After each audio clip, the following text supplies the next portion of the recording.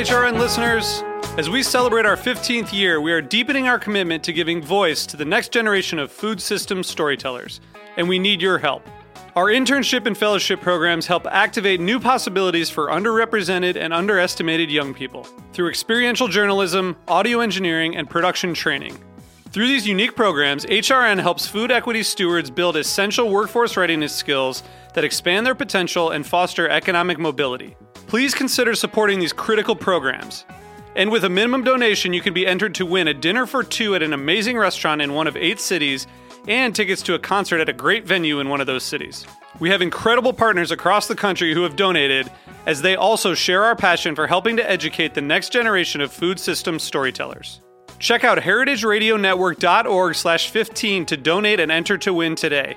That's heritageradionetwork.org/15 to donate and enter to win today. And make sure you donate before March 31st. Thank you. You're listening to Heritage Radio Network. Since 2009, HRN podcasts have been exploring the wide world of food, beverage, and agriculture. Learn more at heritageradionetwork.org. Today's program is brought to you by Korin, a supplier of Japanese chef knives and restaurant supplies. For more information, visit Korin.com. We talk about food. We talk about music with musical dudes. Finger on the pulse, snacky tunes. Hello, welcome to Snacky Tunes. I'm your host, Darren Bresnes. We are heading back to Brooklyn today to chat with Max and Marco, the new co-executive chefs at the Chef's Table at Brooklyn Fair. They have taken over the legendary tasting menu and taking it to new heights. It is a fantastic chat about how they met cooking together on the line in Europe, what brought them to New York, and what it means to take over such an incredible and highly vaulted spot. Then it's a deep dive into the archive, and we are swinging by Tulum to stop at Gitano, the famous club, and chatting with the house band Håbe.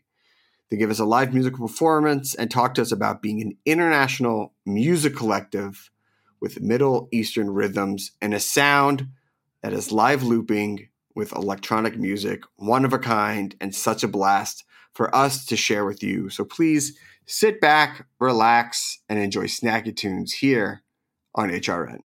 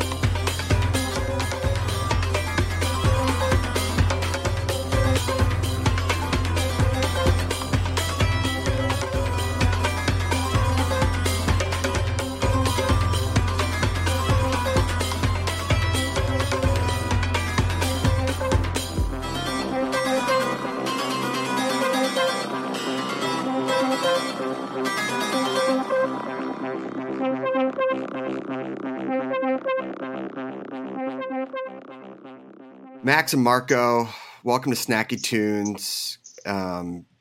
Congratulations on the return, and it's great to have you on the show. Thank you so much. We are very happy to be here. You know, it's so rare these days to have chefs leave a restaurant and then come back. A lot of times, if you're in this fine dining world or upper echelon of cuisine, it's like you get moved to open up the empire. Like you're the first outpost. So what does it feel to come back as executive chefs as Brooklyn Fare? It feels absolutely amazing. Like we have the best opportunity there is in the nicest city and in one of the best restaurants of the world. So we are very, happy, and it's a dream coming true. All right, let's go back a little bit. So both born in Europe. Max, you were in Austria, Marco in Holland, and I know that the moms and the grandmas of your family were big chefs, and you talked about their influence. What do you remember about their cooking? What stayed with you? How early did you get into the kitchen with them? So we got into the kitchen with them. I got in the kitchen with them already in an early stage. My mom was always super busy working, but on Saturday and Sunday, she was always like very into cooking, nurturing the family, and just celebrating the whole get together. And that was always like, I was always torn to that, and always felt like a magnetic vibe in the kitchen, and everybody was meeting in the kitchen, and you can taste and you can see and smell, and all those inputs were amazing. Yeah, for my part, I grew up as a farmer family boy. So my mom and dad, they're both working. They had their own company, a big farm. And honestly, it's like also in a region where all the best vegetables, flowers, very famous region in the Netherlands. Very modern techniques they use.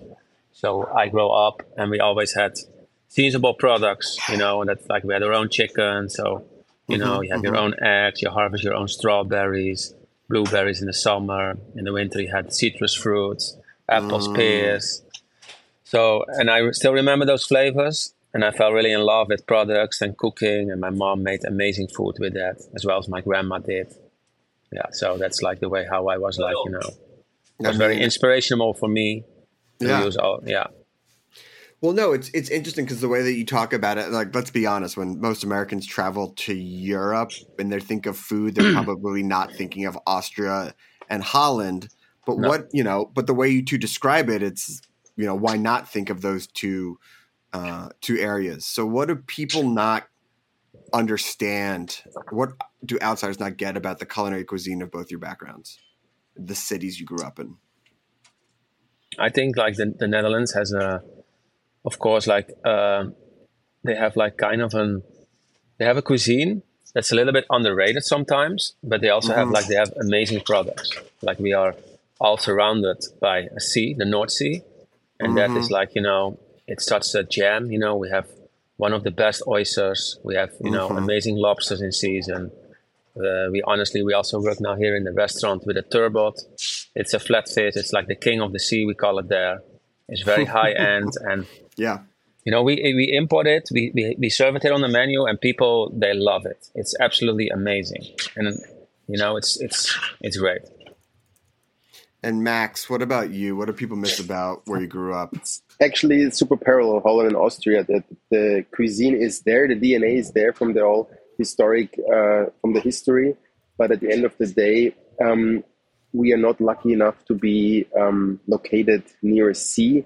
So people in a couple years really try to focus more on the regional products, like amazing smoked sturgeon, trout, farm raised, the diversity of tomatoes, for example, or onions. This is all happening in Austria right now, and we're also trying to honor our heritage here at the restaurant. We're trying to put our own DNA stamp on the dishes. So we also, as Marco said, using the turbo from Holland. We're using the smoked sturgeon from America, but it has obviously the roots from Austrian cuisine as well. So we're also trying to do that.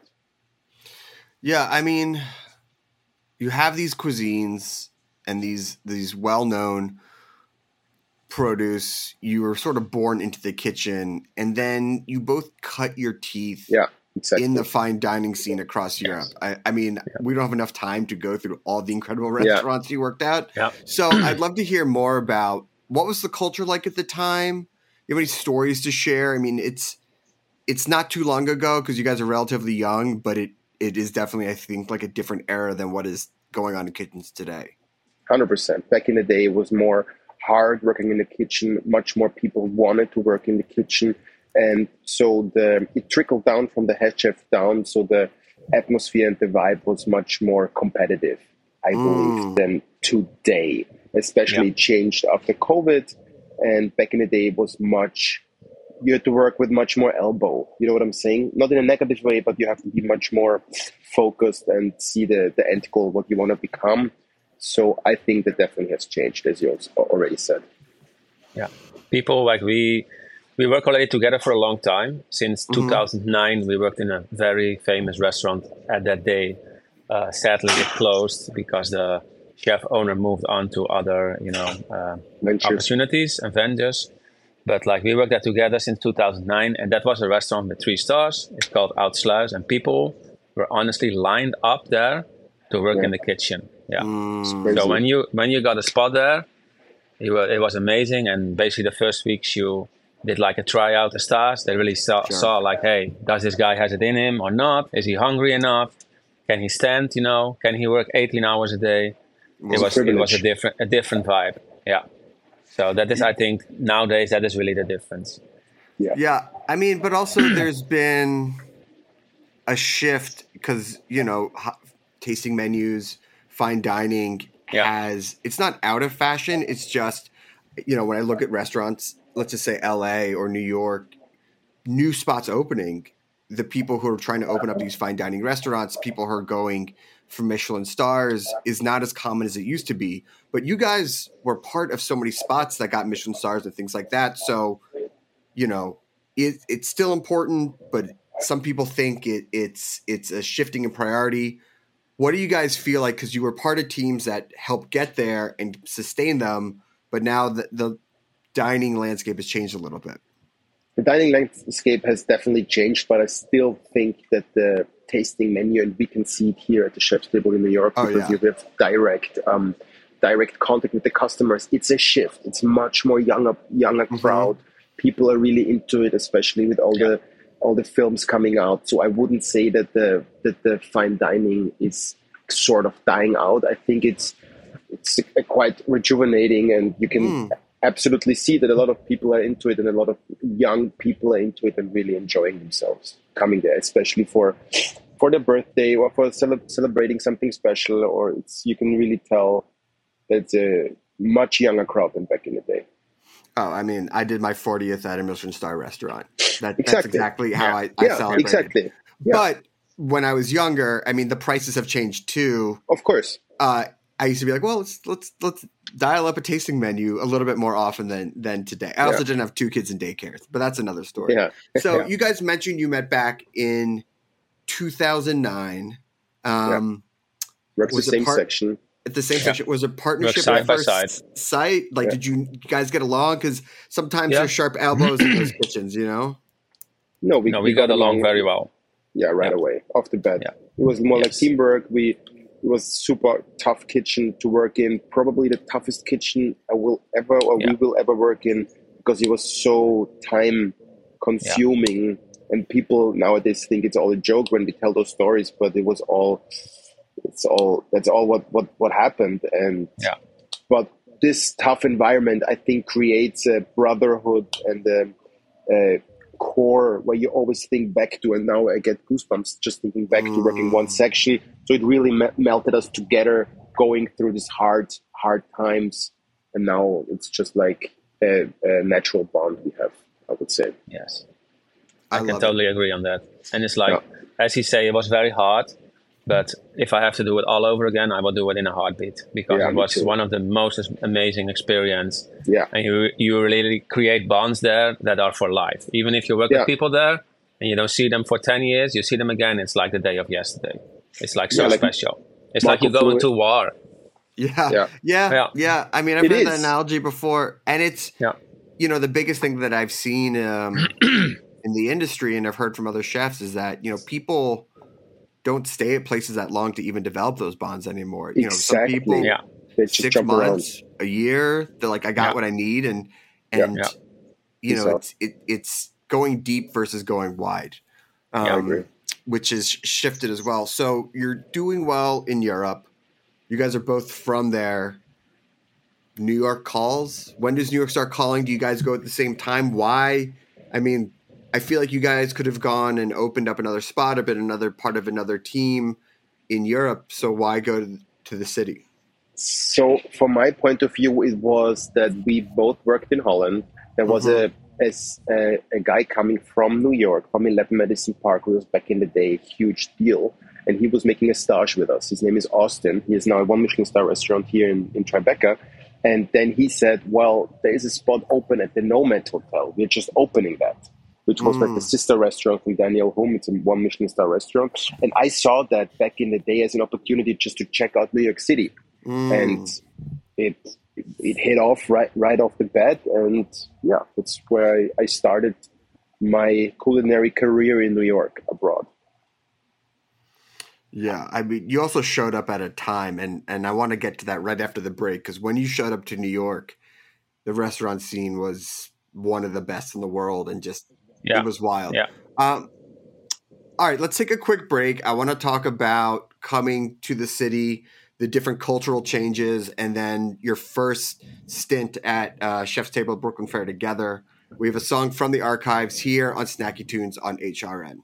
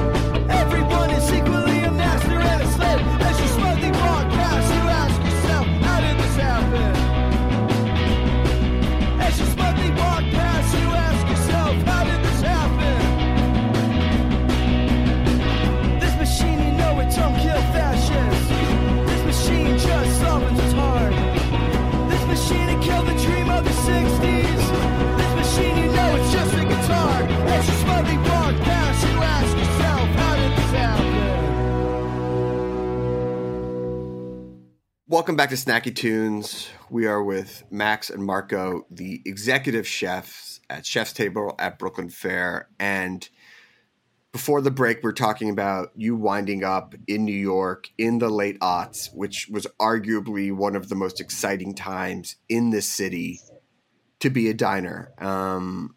I was cutting my teeth in restaurants, and I just felt like it was an endless opening, and there was exciting ideas everywhere. And I even got to eat at the original Brooklyn Fair, which makes me think that I was at the table when you guys were Probably, cooking. yeah. Probably, So, yes. Yeah. how did you wind up at Brooklyn Fair the first time, and what was different about, because this, look, you're still doing like Michelin star tasting menus, but you're in America now.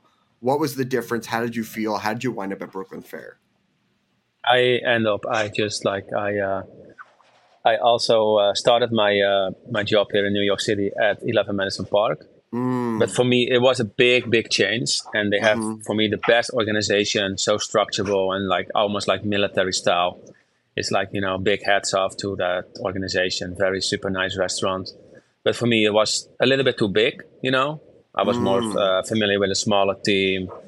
It was, so I needed another tryout somewhere else. And what I did then, I heard already of the chef's table. And honestly, it's a very funny story because Max and me, when we were still in the Netherlands, we were talking about Michelin star restaurants. And the Michelin Guide came out in New York.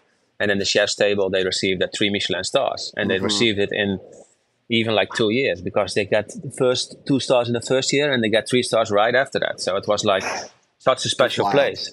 Yeah. So it was already big time on the radar. And then what I did on my day off, I was like, okay, because I had a J1 student visa. So honestly, I said to myself, they were sponsoring me. I wanted to stay here, but I just wanted to work somewhere else because I cannot do this anymore at 11 Madison Park because, I didn't like it that much. And I went on my day off. I went to Brooklyn. I just stepped into the restaurant. The chef Cesar was sitting there, and I asked him like, "Hey, do you have a spot free? I'm looking for a spot in the kitchen." And right off the bat, he said, "No, I don't have a spot free." And I was like, "Okay." And then he asked me like, "Okay, but where are you from?" I said, "I'm from the Netherlands, and I worked at restaurant Oudsluis." And then he was like, "Hey, wait a second, I know that place." He said, "You have a minute to chat." So then I had a small talk with him. I went back the other week, did a tryout, got a job, and I was, that was how I started in the old location in Brooklyn, Skirmihorn Street, and it was really, one of the most amazing times with a very small team at that time. But it was like, I loved it from the first day. I mean, it was a special place, and tasting menus were definitely shifting in that time to really incorporating molecular gastronomy. Obviously, like El Bulli is a huge influence on that. But what did you guys see, especially in America? Was there more freedom to experiment than maybe tasting menus in Europe? Did you have a little bit more room to play, or was it still sort of following these set rules? So Marco actually brought me also on to the team at Chef's Table because there was an opportunity because it was such a small team, and so he just told me, "No, it's the perfect time to come." And then I got hired right off the bat, and me and Marco, I think, had the feeling that Cesar was doing something nobody did at that time. Of course, it was the red string in the whole menu, which was this tasting menu. But back in the day, we had like how many courses, Marco? How many small dishes? 22. 22 small bites with amazing German porcelain from Herring Berlin, and the best products coming from Japan, from back in the day Tsukiji Fish Market, and all small bites, a slither of saba, a small kasuko dai.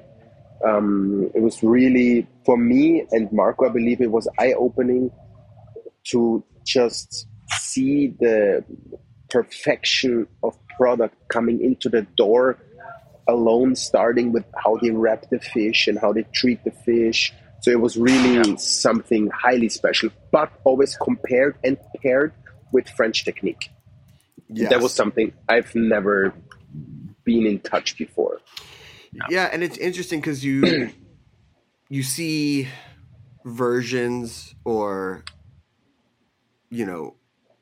nods to that cuisine now, of course, but when you're eating there in the first time, and we chatted with Hannah at Quarter Sheets, who was at Chez Panisse when she started, and you'd be like, oh, like I feel like I've seen this a million times. I was like, yes, but this is where it started. This is Exactly. like the core, and that's got to be so inspirational. What was the reaction? Do you have any stories of guests coming in, or do you remember serving people and them having a similar response the way you guys did? Yes, a lot of people. Some people understood it, especially the Asian clientele understood it, but there were a lot of European chefs coming in, European guests who didn't understand back in the day the simplicity of just the product touched with, for example, binchodan with a pickled kelp leaf. And this standing on a pedestal of white German ceramic, they didn't get that back in the day. Now I have the feeling it's back to the shift of being more product focused, and now more and more people are doing that. But as you said before, this was like the nucleus of this combination of the Japanese French cuisine, and a lot of people forget that we worked there for such a long time. So it is actually also our Marco and my DNA. So it was really something special back in the day. And you have to understand that we were from Europe, and we have amazing product, but we don't have access to the Japanese fish market. No, it doesn't exist. 20-hour flight. I mean, and I think New York, and then you have, of course, Tokyo, and then comes New York. But I think, Anthony Bourdain said it one time. I mean, it was maybe a little bit overrated. He said sometimes, New York have better sushi restaurants than Tokyo. Like, and it's like, there is, of course, I don't agree with that because I've been to Tokyo. But I need to say, like, such an access, like we have it now too. We have our own guy in Suzuki Fish Market. We are like constantly in touch with him, he's searching for us like the best products there are, seasonable, not seasonable. Like it's amazing. Like it's so luxurious you have. And that, and the European clientele, they didn't understand that, but now they are like, now they are maybe kind of jealous that we have access to such an amazing product like sea urchin, like madai, like the best tuna. It's like, it's really a gem to have that. So look, you're at this exciting spot. You have clientele, 3 Michelin star. Why leave? Why did you guys feel it was time to move on the first time? So for me, it was time. I believe I stayed there for 3.5 years, and there was an opportunity coming up to take over a chef's table in the Austrian Alps with 18 seats, go back to Austria. Yeah. And this was my first head chef opportunity. And like Marco said before, if I would do it again, I would do it again because I was well protected with not having any Michelin stars in Austria. And I could really get my own groove, my own DNA, my own dishes, work on much more regional products around this area in the Alps. And it was a huge, huge benefit I had without any city pressure of delivering every day. You know what I'm saying? Yeah, no, totally. And this was a very great opportunity for me to get to feel with 27 my first kitchen chef position. And I stayed there for 5.5 years. So it's really amazing opportunity. Yeah. And Marco, what dictated your first step away from chef's table? I stay almost like maybe also 5.5, 6 years. And then there was an opportunity coming up in the East Village, like a small restaurant spot, like also a counter, restaurant Ukio. And I came in touch with them. He also had another restaurant, Gio Bacco. And he said like, well, the restaurant is totally dead here. He did like, before had a different name, the place.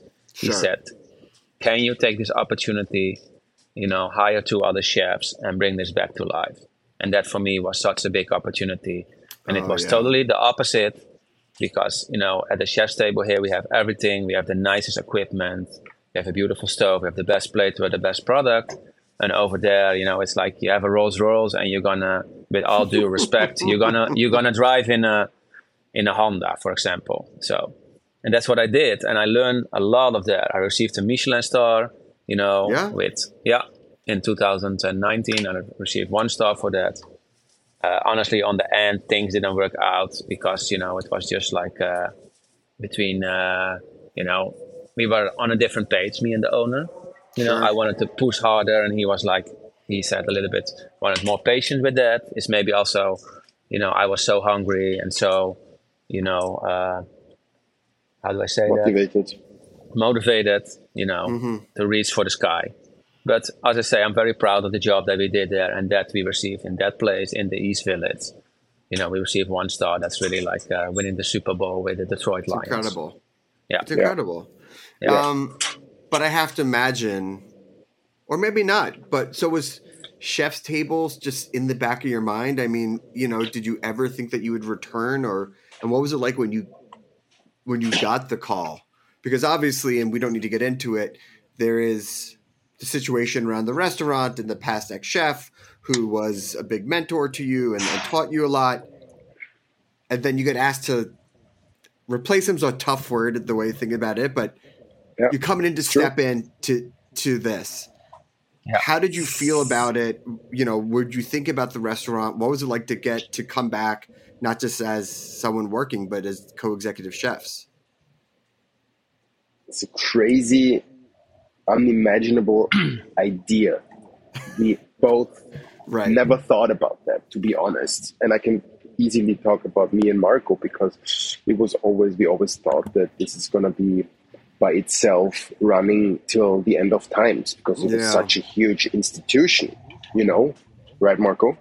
Yes, absolutely. I never thought, and it was a big, big, big surprise, but it was like, I had to punch myself, and I told my wife, like, am I dreaming, or is this really true? Because it's crazy. It's the biggest opportunity in life you can get. Yes, absolutely. But so you come back and you're leading the helm. Now you've both stepped away, you've both run your own restaurants, and as we mentioned, like, this is post-pandemic, restaurant culture has changed, but you're still working at one of the biggest high-end tasting restaurants in the world and keeping up the stars that you've won. How did you balance, I guess, the new way that people are running restaurants, and then also bringing along longtime customers, but saying, like, we're going to do things maybe a little bit differently? Exactly. So this is the balance act we are having right now.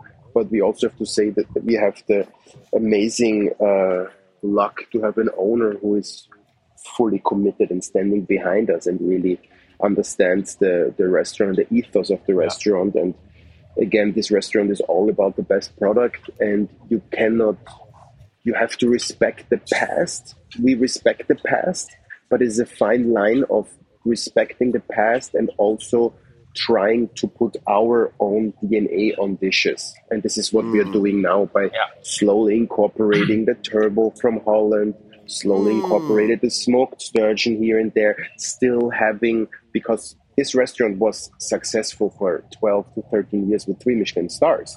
So it is also a kind of a slight challenge for us, but because you don't want to drastically change the whole menu and then people are like, this doesn't feel right. So you have to adapt it slowly and steadily, and I think we are absolutely on the right way because we have the direct contact with the guest and because they give us the direct feedback. So we are really doing this in the most homogeneous way possible. Yeah. I mean, are tasting menus talking to each other across the world when it comes to trends? Because you all are operating in this Michelin system. So if, you're like the 3 stars are tied to the 3 stars and the 2 stars are tied to 2 stars, are you seeing different shifts at other restaurants, or is it like you're out there, I know you're doing something great, but we have just our blinders on, we're doing our own thing, we don't care what anyone else is doing? Yes, I think this is very important. We learned that from our former chef in Holland who had 3 Michelin stars, and he never, ever ate at any other restaurants. Now, of course, we eat at other restaurants just to check them out, but it's very important to really keep in tune with Marco and my philosophy by respecting the best products. You know what I'm saying? So we really are trying to do our own thing. And we totally believe in what we do. And we have also such an amazing team in front of the house, back of the house.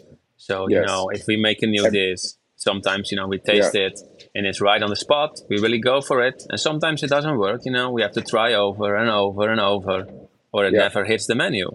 And I think that's also, it's a big plus that we have such a team effort here, and we have really people that are very knowledgeable, and they're also really already a long time around in fine dining, and especially it makes it. And especially also like me and Max, we are always on the same page. Yeah, absolutely. And it's also important that the whole team in the front of the house, they stayed. Everybody stayed. Yeah. Everybody sees the picture. Everybody was, so to say, waiting for us to arrive and reopen. So they're really having our back, and they really feel the new, like, Phoenix out of the ashes vibe, and they really feel the new energy, and you can really tell at their faces that they're happy coming in, and really they're representing us in the utmost best way they can do. It's really amazing to work with them. Now I have to ask, I mean, it's long days, it's high pressure. What do you guys do to relax? How do you blow off steam? So I love to work out every day in the morning. I love to have ice cold showers, and I love to go walk with my dog outside. And I think this is what really connects me, grounds me back. And this is really, I used to work in Munich, and we had a 4-day work week, but it was lunch and dinner. And now we have a 5-day work week without lunch. We have double seatings at night, and we work the same, if not less, here than back in Munich. So this is really, it's really nice. We have the mornings. We can do something. We can try to work out. So it's really nice to also get grounded and back to earth, so to say. It's not even stress. I wouldn't call it stressful. It still is, and will always be a privilege to work here. So I wouldn't. It's, of course, sometimes it's a hectic atmosphere when there's a lot of things going on, but it's always been. I would never have any negative feeling with going to work. You know what I'm saying? And I think this is the right mindset just to be here. Marco, what about you? For me, I have an amazing family. So I have 2 kids. I have a son and a daughter. And honestly, if I have time left, I bring them to school in the morning. I play with them. We go on trips. I live in New Jersey. I also I work out a little bit in the morning. Not every day. Kids are very intense sometimes, and they take a lot of your time. I have 2. Yeah, I know. Yeah. And I have to say I have an amazing wife. She does most of the work for them. That makes me also such a privilege that I can do this job then, and I can be fully focused on this. And to blow off steam, I really love to watch sports. I love soccer. I love American football. I love the mentality those guys have. They are so, dedicated to what they do. And honestly, in this top world of restaurants, it's a little bit the same mentality. You really need to go for it, and you need to be every day dedicated. You need to love what you do. You really have to have a passion for it. And that's when, what I'm going to give the new generation, that is dedication. And it's going to take a lot of time, to come there. But don't give up, keep going. Beautiful. Well, what a great sentiment to end on. If people want to make a reservation, people want to eat with you, what's their best bet of securing a spot? Honestly, they can just we have basically during the week, we have always a spot available. Sometimes Saturday nights, Friday nights. It's not that we are fully booked for a whole year. We have spots available. Yeah. We are busy, but there is spots available for sure. Yeah. So just plan ahead. Yeah. Yes. Congratulations. I hope to swing in the next time I'm in the city. And big shout out to Nicole and Nina for setting this up. We have a song from the archives and then another live performance here on Snacky Tunes on HRN.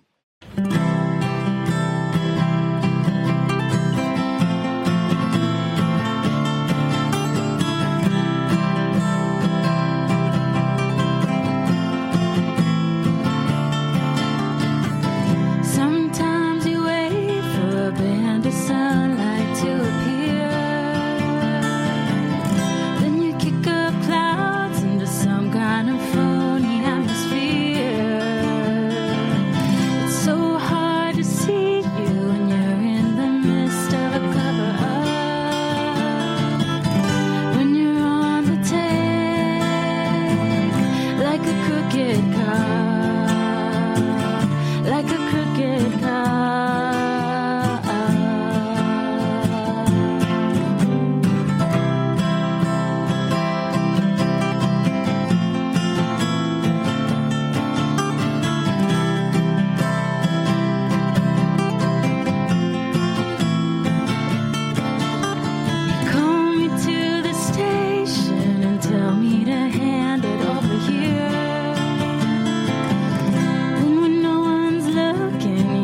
It is your own souvenir.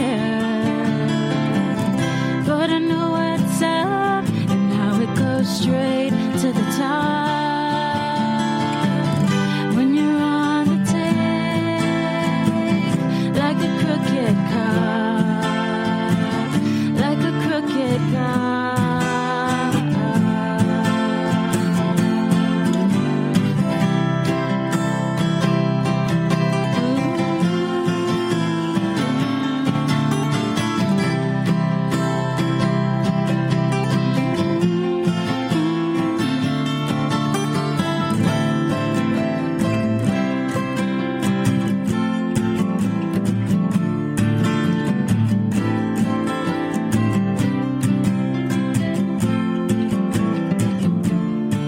It's hard to picture us together, even more troublesome. When you say that you like to see me, I still don't know you're taking your orders from. Every time I see you, it still makes me sick with desire. But there are a few things that I just wouldn't do for hire. And I tell you how I feel, but I know you're wearing a wire. 'Cause you're on the take, like a crooked cop, like a crooked cop.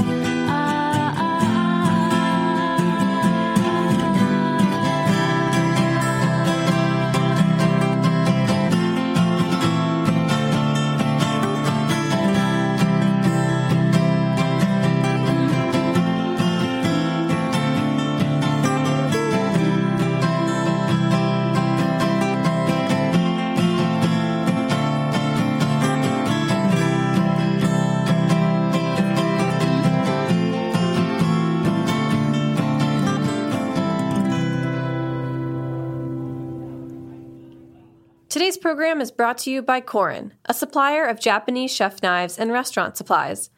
Korin is proud of their Japanese culture and traditions, but they want you to know that their products are not just for Japanese restaurants. Their knives and tableware bring out the best qualities of food from every culture and fit into every restaurant from French to Pan-Asian to American. And that is why they're located in New York City, where people from every country in the world come to eat. Korin's Tribeca showroom is home to the most extensive collection of Japanese chef knives in the world, including Japan. Stop by to view their exquisitely designed tableware and the rarest natural sharpening stones. They have a whole range of knife services from repair and rust removal to reshaping and realigning. Korin is dedicated to this ideal, bringing the highest quality Japanese design to your table so you can experience the unparalleled quality of Japanese craftsmanship in your home or restaurant. For more information, visit Korin.com. This episode is supported by HRN Business member Chemists in the Kitchen by LabX. Chemists in the Kitchen is a YouTube video series by LabX spotlighting the power of chemistry and how science and food can bring people together. In each episode, real scientists walk you through topics like making your own pickles, the chemistry behind ceviche, and much, much more. It's a love letter to science, cooking, and individuality, with some great tips on how you can apply real scientific principles to your own kitchen. Plus, it's just a lot of fun. Subscribe on YouTube to watch the entire series for free. Chemist in the Kitchen by LabX is a program of the National Academy of Sciences and supports HRN's creative educational reporting and storytelling that drive conversations to make the world a better, fairer, more delicious place. Hello and welcome to Snacky Tunes. I am one half your host, Greg Bresnitz. We have Leo Linansky and Marcos Porras joining us from Switzerland and Mexico. Welcome to Snacky Tunes. Hello, hello. Hi, Greg. Hi. So we just had a great conversation with James from Gitano, but Leo, you are the music director for Gitano, and Marcos, you are part of the house band trio Håbe. It's great to connect with you guys. First and foremost, as we ask everyone during this time, how are you two doing? I am great. I'm doing fine sitting here in Switzerland. Summer is coming along, so it's a good time to be here in Europe. How are you doing? Me, Philadelphia, summer here, not too hot. Good. Marcos, how's Tulum? Well, we have just like 2 seasons here in Tulum. We have summer and hell. So now we are in hell. But beside that, I have air conditioning on my studio, so it's a good time to produce and to design new projects and stuff. So I'm doing great. For those of the uninitiated, can you give some characteristics of hell? Hell. What makes it so?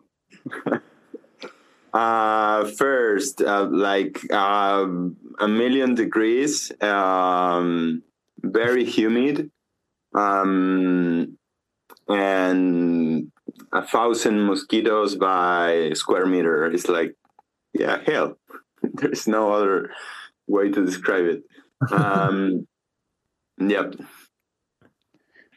Marcos, I want to start with you. You started your musical career when you were 17, and then started playing 19 professionally.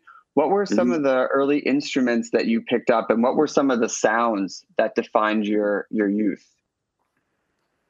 Okay. I started singing when I was like 9 for school projects and stuff.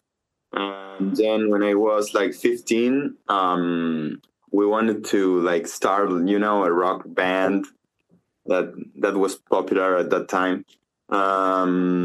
And I was the lead singer, but it turns like I wasn't that good singing. So I started with the bass because I wanted to belong to a band and do music and stuff. I was a rugby player, and I injured my my leg, and I had a lot of free time, like just like high school and rugby for me at that time. And when I injured my leg, I started with music, with bass, and that's why that was it. Yeah. And being from Argentina, what were some of the rock bands that you were into at that time that were influencing your decision to join a group? Okay, that's a good question. Do you know anything about Argentinian music? It's like we have like a complete different scene in Argentina. That it's a big scene. Maybe Leo knows about Soda Stereo, which is an Argentinian band. Of course. Okay. Like Soda Stereo is like a pop rock band, a very big band, and we have like plenty of all over Latin bands. America, no? They're famous all over Latin America, no? Yeah, they are. Yeah, indeed. But Argentinians are very like rock and music fans. The concerts there, I like go to the church, It's like, okay, let's do this. It's like something very spiritual for us. So, and not just for rock bands, but like folkloric bands, and like popular music like Cuarteto, which is a mixture between tarantela, which is like an Italian rhythm, and paso doble, which is like from countryside in Argentina. Cuarteto Burns, and a lot of people, like 5,000 people at least, goes to Cuarteto dancing places with live music from Wednesday to Sunday, always in Córdoba, always. Like it's a very like particular phenomenon there. So I think that we don't choose the music that we are influenced by. I mean, we can be influenced by music in a good way or in a positive way or in a negative way, but we are not choosing the music. We're just like exposed to the music. So all that culture makes me the musician that I am right now. And Leo, how did you get your start in music? Did you DJ? Did you play in the band? Was it always from the programming side? Where did your passion begin? It actually started in Berlin a few years ago because I was working in nightlife in some bars and clubs. I was in my very early 20s and started DJing. I mean, the whole thing started probably earlier when I was a teenager. I used to make CDs, like do compilations of music and burn CDs for my friends and stuff like that. But really getting into it in a deeper way was in nightlife there, because in Berlin, I was working in this bar, which was a wild place, a really wild place called King Size. And I started DJing there sometimes. By the same time, I played guitar a lot and started recording music as well. So the whole thing, I took my way from there and started producing. I was DJing on the side. I just had a feeling for the music that I really liked it. I enjoyed it, making music and playing music. So I don't know. I guess it's just started there at some point and got into my way of music direction came years later. Yeah. How did you both make your way or find yourself in Tulum? I went there in 2011 for the first time. I worked in a project in 2012 where I met a lot of people, and somehow I went back to Mexico over and over. I used to live in Europe still by then, but I came back to Mexico all the time. And I made a lot of friends there, worked there frequently, and I had a good time. I really liked it, even though Tulum changed a lot. So, I guess I started like that, 2011, 2012. And Marcos? I came here at 2017 because I got a lot of friends here, and they were like, hey man, you need to go to Tulum because it's so good. You need to go and do music over there and stuff. So I was finishing some project in Argentina, and I decided to come here, and here I am because I really like the place.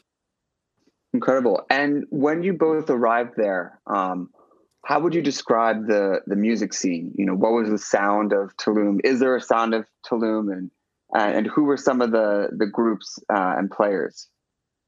There definitely is a sound of Tulum. Back in the days, it was very down-tempo, for example. This organic down-tempo music was a huge thing in Tulum.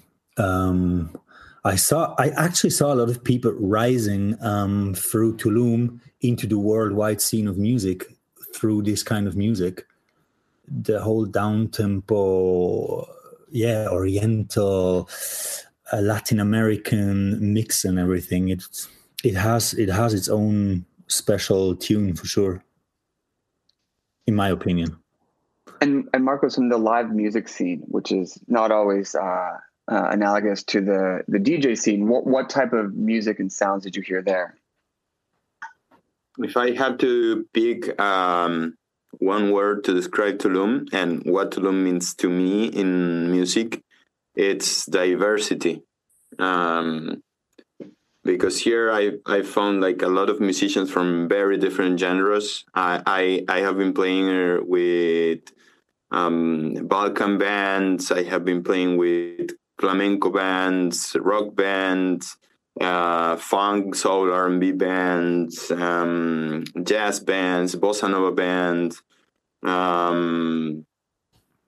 So diverse. It's like a lot of musicians and a lot of different musics and different moods here.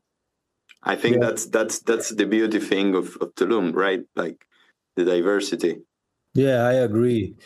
I mean, I have to say as well, when we talk about that, through the years, it went through a change. for example, with the whole down tempo, how it started back in the days, when I went there, not in general, just when I went there in 2011, 2012, that was a big thing coming up. But as Marcos says, I feel like nowadays there is a huge diversity. I totally agree on that. For example, Gitano has a huge disco thing as well. It's really known for disco and house music. Incredible. Well, why don't we hear a song from Håbe? Marcos, what song are you guys going to play for us first? The first song, it's the Anonymous. It's Håbe. Amazing. Well, here we go with Håbe live on Snacky Tunes on Heritage Radio Network.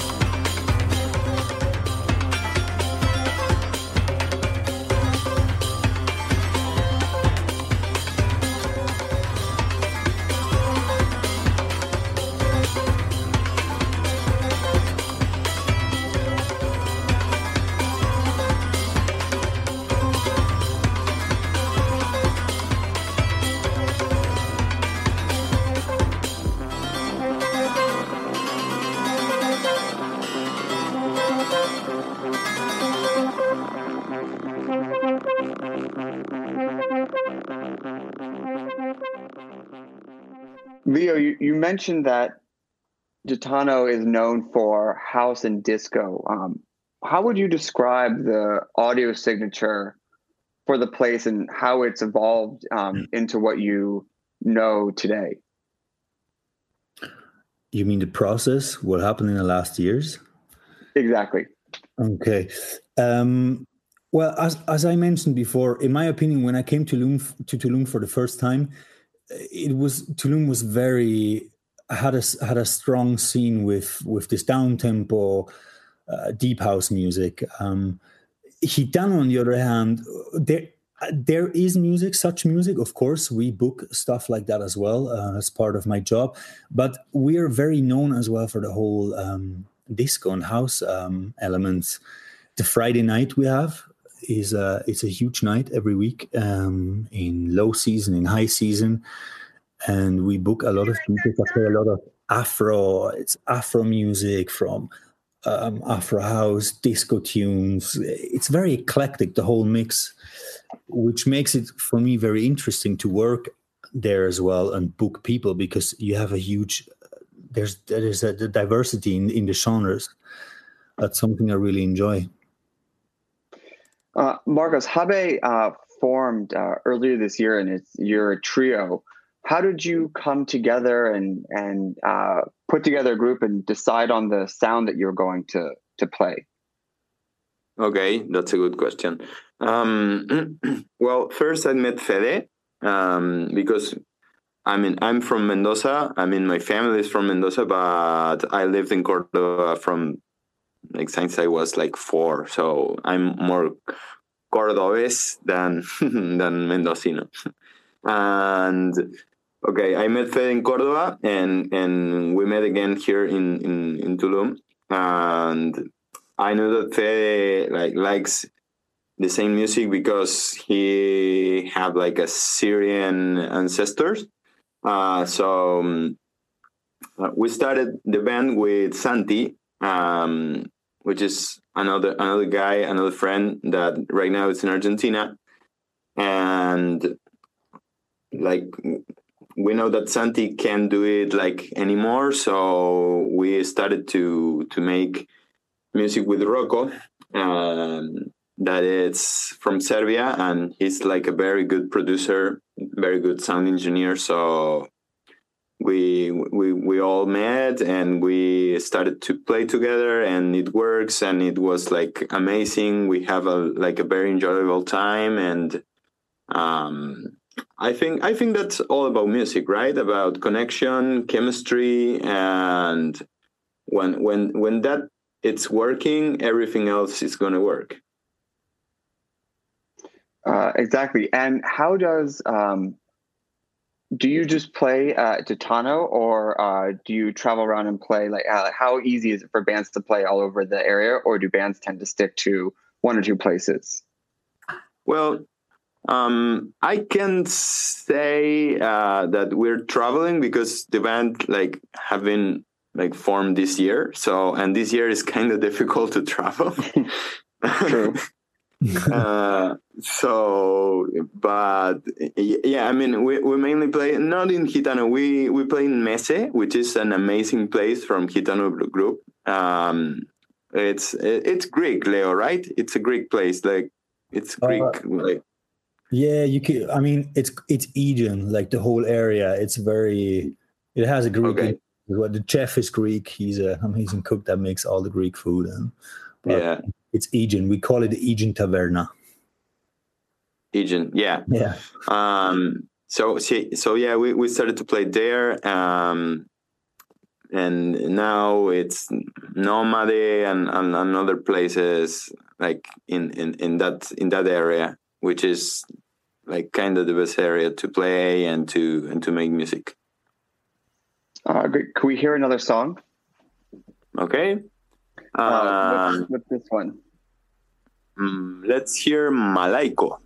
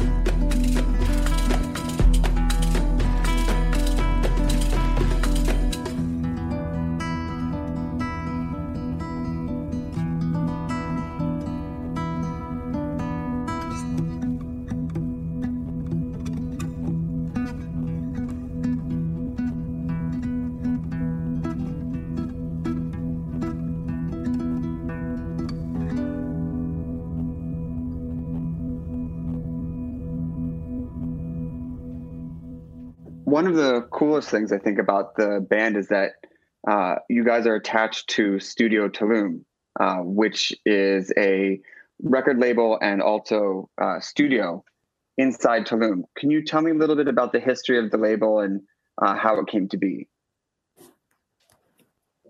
Well, I can tell you a little bit because the Studio Tulum, it's an entrepreneurship from Rocos. Studio Tulum, it's a recording studio. It's a very cool recording studio. Rocco, it's an amazing engineer, amazing music producer, and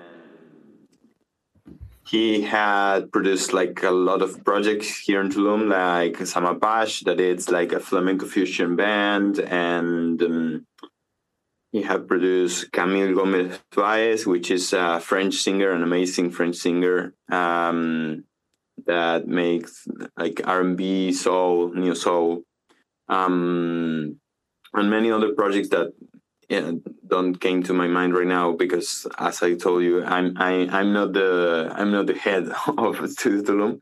I'm just attached because of the band. But it's an amazing studio. Rocco have amazing equipment and amazing ideas. That's the cool thing about Rocco. And he really knows the music industry. He really knows how to promote and how to develop, how to develop like projects, how to do it, how to like improve and increase your performance as a musician. Rocco, it's really good. And I know that we're all taking a pause this year on live events. Leo, you were telling me that you cannot throw any parties yet. And for those of people who don't know, in Tulum, certain places have kind of claimed nights of the week. What are you thinking in ways to still bring the Tulum sound and continue to push diversity as we all wait this out together? Sorry, again, I didn't hear it proper. It was... what are you planning to do to kind of continue to push out the Gitano music to the Tulum community as we all wait this out together? Yeah, I changed my focus lately while we were closed because of the whole COVID situation. I changed my focus a little bit to the SoundCloud page as well. I asked a lot of people like DJs, artists to record some sets that I can upload on the SoundCloud page, which works really well. And we made posts with that, which was a successful project. It was good to do this because like this, you keep DJs busy basically, or artists in general, and you give them a chance to record something and send it to you, and you can upload it and just spread it through Instagram, for example, and people can still click on the things. They were able to listen it at home or even play on little private parties, which apparently happen a lot all over the planet. So yeah, that was one of the ways that we used to still keep on maintaining the whole music business with Gitano. And Marcos, as a musician, how are you keeping yourself creatively engaged during this time? Trying to go to the private parties. Touché. Touché. Like we keep producing music. Because like that's like not a thing like that is attached to like work, like to make profit. It's like more, it's a need, we need to produce some music. Actually we are like making a Tulum album with a lot of different artists that make original music here. And like we are setting up all the marketing strategy and all that stuff. Like we are producing, we are doing music, and that's the interest thing about this COVID situation. That is how not just the music scene, but the music mindset. It needs to turn, because it's very different how it's right now and how it was like 4 or 5 months ago. I totally agree. I see it around me as well. There's what you're saying reminds me too. I feel like there's a lot of artists out there that get very productive and very creative, and they use the chance that they have a lot of free time, go to the studios and record. And there's other people that really struggle and they lose their creativity. It's really interesting how this whole situation changes the brain sometimes. Absolutely. Yeah, I agree 100%. Yeah. Well, we want to make sure we have time for one more song. But where can people find you, follow you, hear your music, hear the DJ sets? Sorry, mine or Gitanos? Both. Okay. Marcos, say it. You can find me on Facebook, on Instagram as Håbe Music. And we have a SoundCloud spot that it's Håbe too. Yeah, and the whole Gitano thing you can find, well, there's a lot of links as well in Instagram that we made the posts for the artists when we recorded the sets, but also on SoundCloud, for example, you can just enter Gitano Sound, like Gitano _sound, and you find most of the sets there, which were recorded and uploaded. Amazing. Marcos, what is the name of the last song you guys are going to play for us today? Okay, this is a very particular name, which like writes in a very particular time. It's Sultan Returns, No One Bend the Knee. Great name. Amazing name. Thank you to the whole Gitano crew. We wish you the best of luck in the reopening of all of your spaces. Thank you for tuning into this week's episode of Snacky Tunes. We'll be back next week. See you then.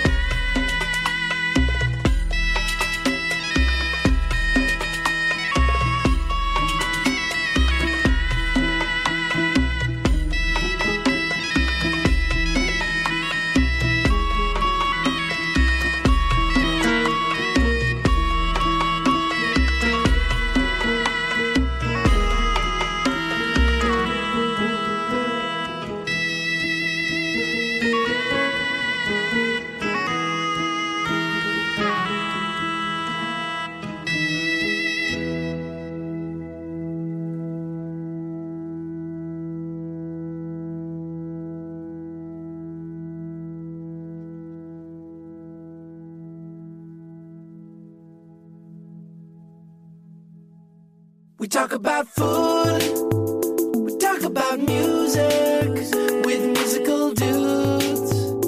Finger on the pulse, snacky tunes. Snacky Tunes is powered by Simplecast.